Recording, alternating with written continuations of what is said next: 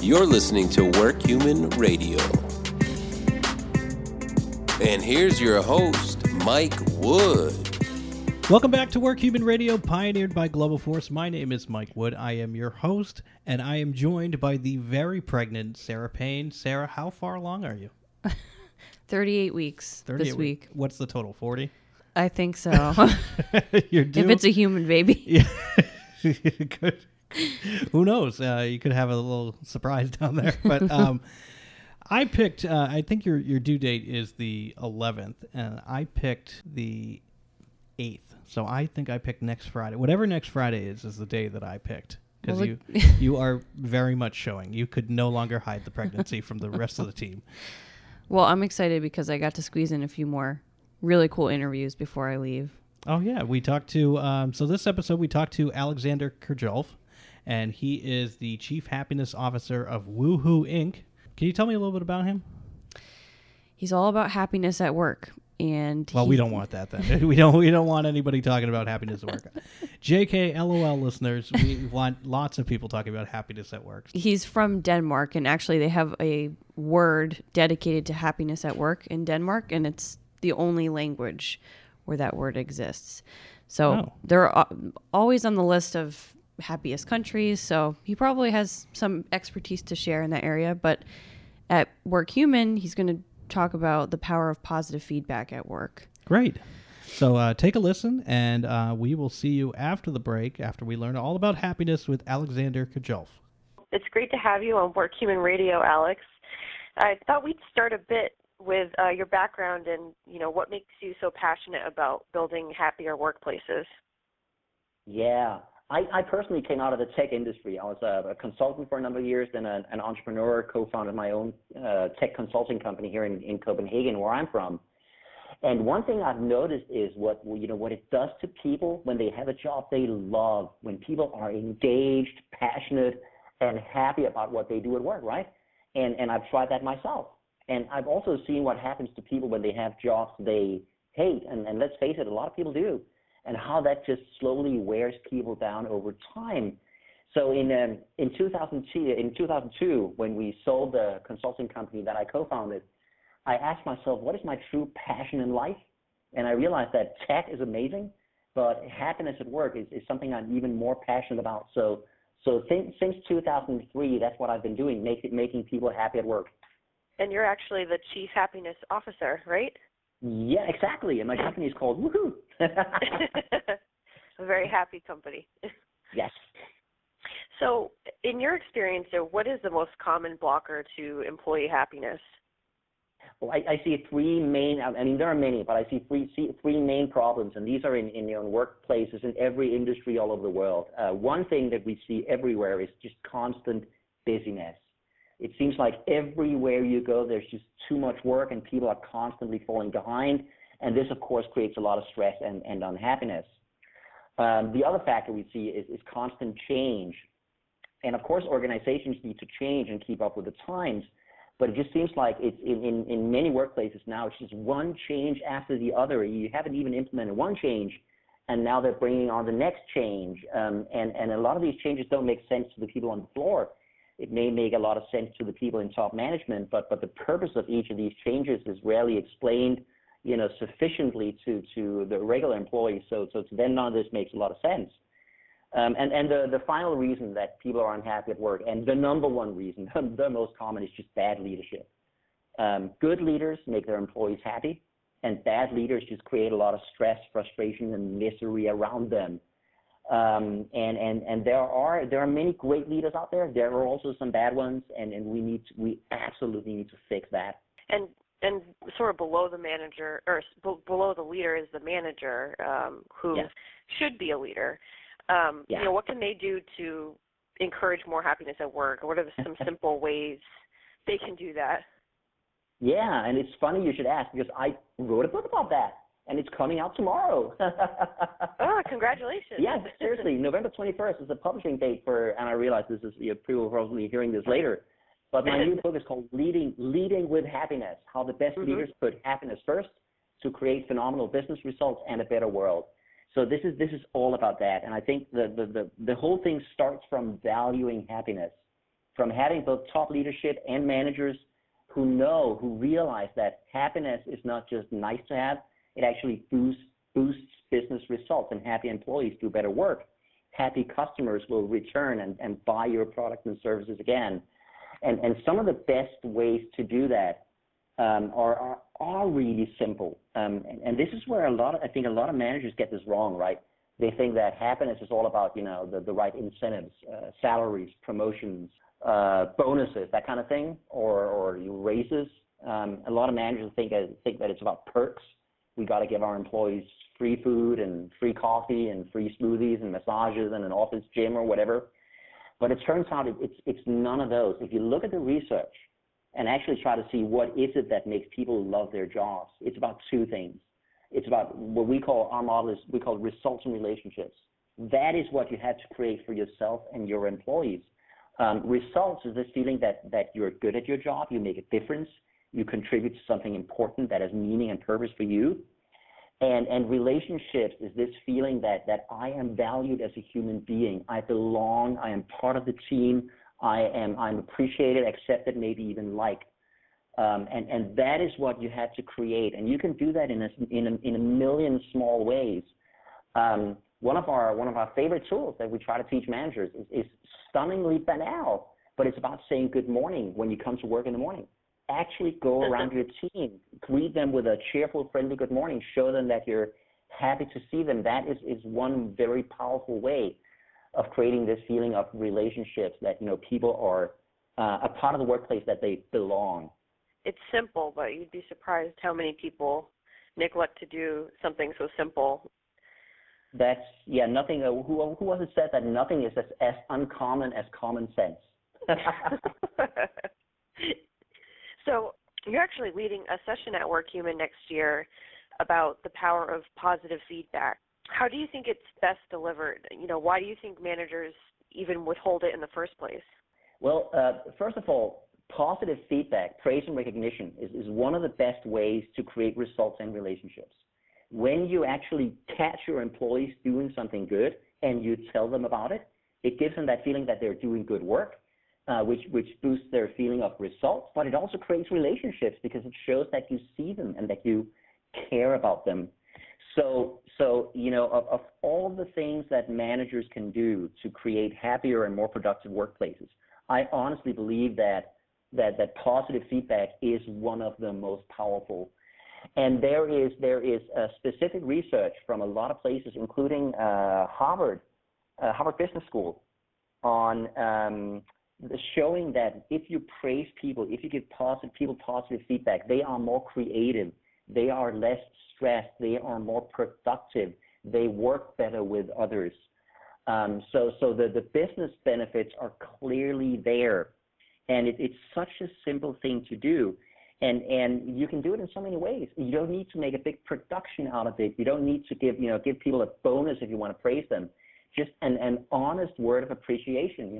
Go up to an employee and say, hey, I just noticed the way you handled that last client. He was really dissatisfied, then you found a perfect solution, and now he's totally happy again. Awesome work. You really don't need to make a big deal out of it. Just tell people when you see them doing something good. You can tell them in person. You can write them employees an email to praise them, which is nice because then they can save the email. You can praise employees in meetings in front of the rest of the team. Hey, everybody, let me tell you what Lisa did yesterday. She had this problem. She found this great solution. Awesome work, Lisa. I think the important thing here is that the praise is genuine and heartfelt and meaningful. And I think that it's important that you praise for something that is for something that is specific, right? So you don't just say good work, but you say what was good. I noticed that you did this, and then you did this, and then you did this. So if the praise is meaningful and honest, and if it's specific, it will work really, really well. And this is so simple, right? It takes no time. It costs no money. And yet many, many managers don't do it. And you really got to wonder why not. And I think there are two main reasons. First of all is that in most workplaces we have developed a culture of negativity. This is already a human psychological bias called negativity bias, is that we notice the bad things first, if somebody presents their work and they've done 10 good things and they made one mistake, most managers will instantly spot the mistake and comment on that. It's just the way our minds work. So in many companies, there is no tradition of talking about the good stuff, the things that work, the things that people do well, but all mistakes will be pointed out and punished instantly. And I think that's a mistake, but that culture perpetuates itself and becomes a habit, and it becomes harder and harder to see the positive and easier to see the negative. The other reason why positive feedback is so rare is there's an article on this in Harvard Business Review that I found fascinating. If an employee does really good work, like exceptionally good work, better than usual, and the manager then praises that employee, then there is every chance, just through the law of averages, that the next piece of work that person does will be less good than what they just did, because that piece of work was, phenomenal. So the next time they do something, it'll probably be a little worse than that, right? So a lot of managers unconsciously have developed this thought that whenever I praise people for something good, the next time they do the same kind of work, they actually do it worse. Now, they didn't do it worse because of the praise. That's just the law of averages at work. But that's the way many managers think. Conversely, when they give criticism, if somebody does a really, exceptionally bad job, and you criticize that person, then again, through the law of averages, there's a good chance that the next time they do that task, they actually do better. And in the manager's mind, there will be a connection between giving criticism and people performing better. This is completely subconscious. No manager actually thinks like that. But over time, their experience may tell them that whenever I praise people, they perform worse. Whenever I criticize them, they perform better. Even though, and I want to make this perfectly clear, the research actually points out the opposite. When you praise people, they improve their capabilities, they become more creative, more productive, less stressed, and do better work. That's fascinating. Yeah, I think a lot of it is just, habits we develop over the course of our work career. Different cultures perpetuate different habits, and, if you come from a negative culture, it might be harder to adjust. But, as you said, the research is pretty clear on this. Completely clear. And what's so hard is that a lot of what we're fighting here is completely unstated. You will never hear a manager say it's bad to praise your employees. You will never hear, you will never find in the employee handbook that in this company we don't give positive feedback, because those are not stated. Those will never be stated values. They will also always be implicit values in an organization, and the implicit values are just the hardest to fight. And those habits can be really, really hard to change. But that we're at WorkHuman, I'm gonna talk about how to do it and give people some very, very practical tools for how to foster a culture of positive feedback in a workplace. Great, we're looking forward to it. So you mentioned this a bit in your answer about constructive feedback. Mm-hmm. Is there a balance between positive and constructive, even though the research shows that positive is clearly more motivating and impactful? Yeah. Well, we definitely need both, right? Now, I don't know about you, but if I do good work, I want people to tell me. And if I make a mistake, I screw up, I also want people to tell me, right? So we definitely need both praise and criticism, absolutely. However, what happens in many organizations is that people only get the criticism. Whatever they do that's good is taken for granted and never mentioned again. And whenever they make a mistake, that is instantly noticed and punished. So here's the thing. If we remember to praise people for the good work they do, they are more likely to do that again, and therefore more likely to do better work in the future. Also, if we remember to praise people for the good work they do, they will be more open towards any criticism. If we only criticize people, they will be more defensive whenever they're criticized, and no wonder, right? So there is no exact ratio, but I'm pretty sure that we as human beings need more positive feedback than negative feedback. And if we find ourselves in situations where we're criticized more often than we're praised, I think that ultimately causes some psychological harm. There's a fascinating body of literature on what's called recognition. How are you seen by those around you? How are you seen by your peers and your superiors? And there's a pretty well-established consensus that your identity is not shaped only by what's inside you, but also very much by how others see you. And if others never see you or only see the bad in you, then that can actually cause, it can harm your sense of self-worth, it can harm your identity, and ultimately cause real psychological harm. So we need people around us to see our good qualities in order to build up a strong sense of self-worth and identity. And we need that especially in the workplace where there is so much at stake. This is where we bring most of our talents. This is where we bring a lot of our energy and motivation and ambitions. And of course, where we spend a lot of our time. So a culture of positive feedback is essential for both the individual and for the business's results. Totally agree. So when you go into companies, how do you convince the skeptics that happiness at work is even important, especially those people that really believe in the constructive, criticism? Yeah. Well, I got to tell you that it's most of the companies that hire us and work with us, of course, are not that skeptical to begin with, which is why they hire us, right? Great. So there are many companies that are, that think the idea of happiness at work is ridiculous. That if you give employees positive feedback, they become lazy and complacent, don't want to work anymore. And those companies, of course, would never hire people like us to come in and give a speech or a workshop.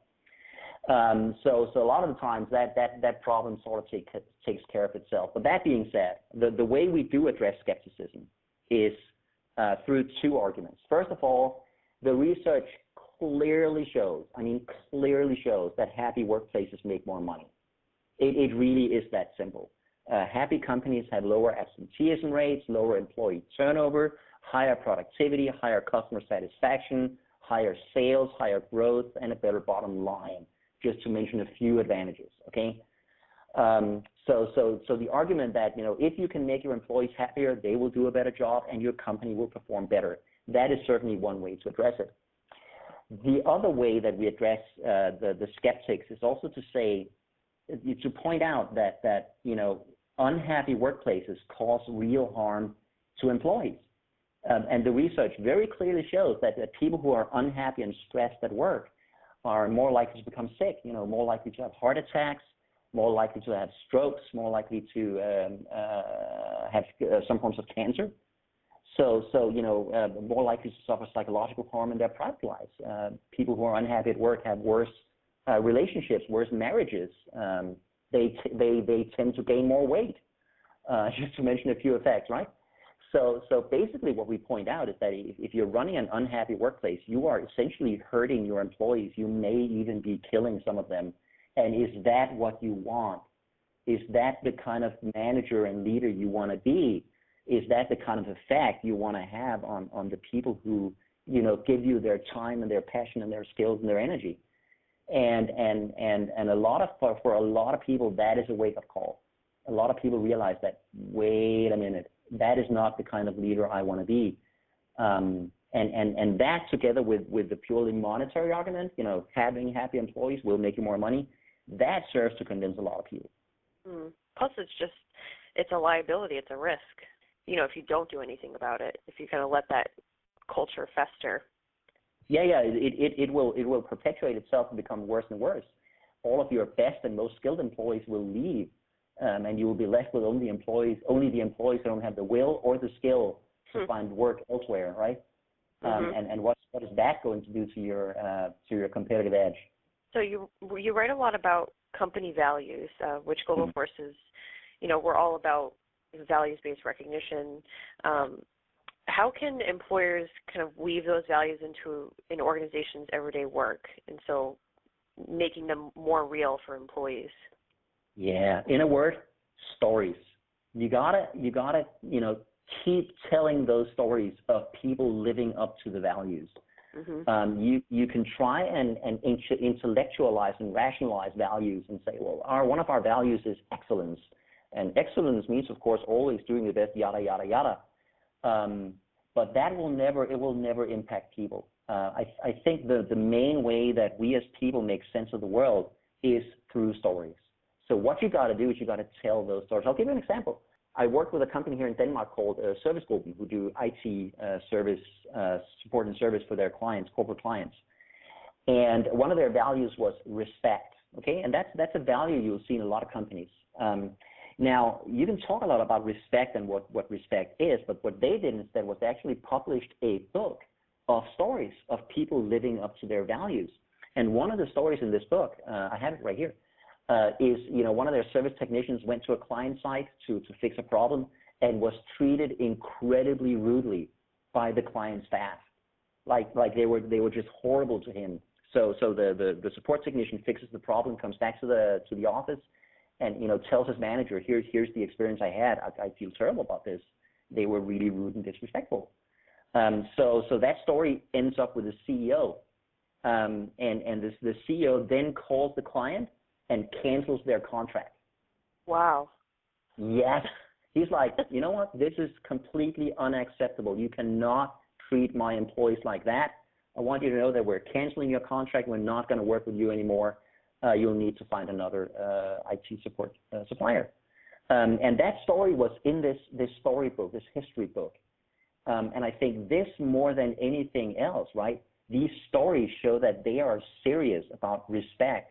And they are so serious about it that they will even cancel a customer contract if the customer is not able to live up to this value and treats the employees with no respect.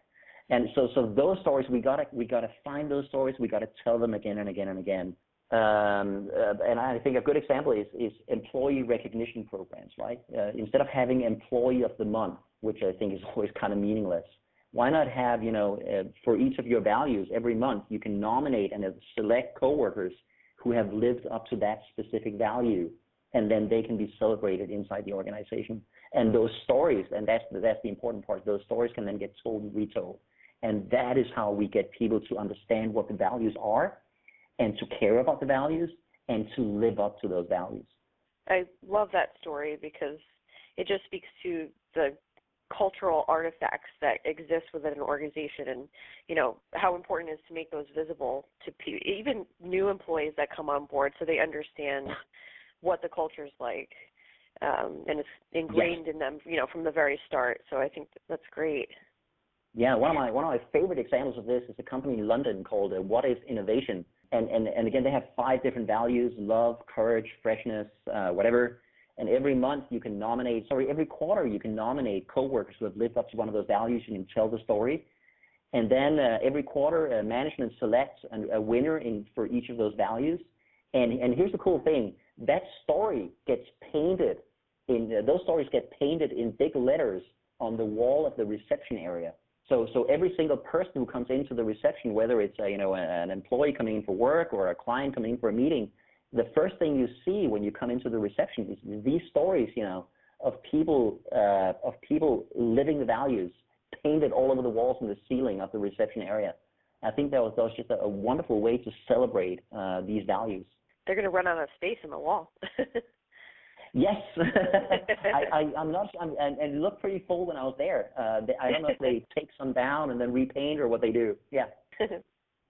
So something we like to ask all of our WorkHuman speakers, just to get their take on the WorkHuman movement, is what does a human workplace mean to you? Well, to me, a human workplace is a happy workplace, right? More than anything else, it's a workplace where we recognize the value of every single person who lives there, where we recognize that every single person who works there matters and makes a difference and deserves a job where they can be happy. It's about realizing that there is no inherent contradiction between a happy workplace and a profitable workplace, that actually those two go hand in hand. And if we can create a workplace where people are happy, they will do much better work, that will make the customers happy, the customers will come back, and we will make more money. So that basic realization that we're in my opinion, we're on this world, we're in this universe to be happy and make each other happy. That is what life is really all about. And that is what work should really be all about. So this idea that we create workplaces where people love to work, they do excellent work that makes the customers happy, that helps create a better world, That also helps create a more profitable organization. In my opinion, that is the ultimate expression of what work human means. And that's what every workplace should be. And in my opinion, I'll be perfectly ruthless. If a workplace cannot figure out how to do that, if they cannot figure out how to create business success without hurting their employees, without creating stress and frustration for their people, then they should not be in business. It's just not okay to create your business success on based on the pain of your employees. Totally agree. So that's a good call to arms for our listeners. Yeah, and that is the essential point of my book, Leading with Happiness, is that how do we find that kind of leadership where the happiness of the leader himself or herself, the happiness of the employees, the customers, and of the wider world all go together and all reinforce each other. And what are some great examples of companies out there and leaders out there who are already doing that in incredibly inspiring ways? And I think that is sets. And I have to say that positive feedback and recognition is an essential part of that. And I'm so excited to be going to Austin to share how to do that. We're so excited to have you. Well, thanks so much, Alex. My absolute pleasure. So thanks for listening to our interview with Alexander Krajolf. He is the Chief Happiness Officer over at Woohoo Inc., which can be found at positivesharing.com. He will be presenting at WorkHuman, which is April 2nd through 5th, 2018 in Austin, Texas. If you can get in your registrations before the end of the year, you will save a lot of money because the price is going to go up after the new year. So just visit www.workhuman.com and you'll see all the great speakers that we have up there. And we hope to see you. If you want to follow WorkHuman and the different things that we're writing about, you can go to LinkedIn and type in WorkHuman Community Forum and join it. And also follow us on WorkHuman Radio, which you're already doing, and the Global Force blog at www.globalforce.com/GF blog. Thank you, Sarah, for joining us, and I hope there will be more episodes with you before the baby comes. Thank you, Mike.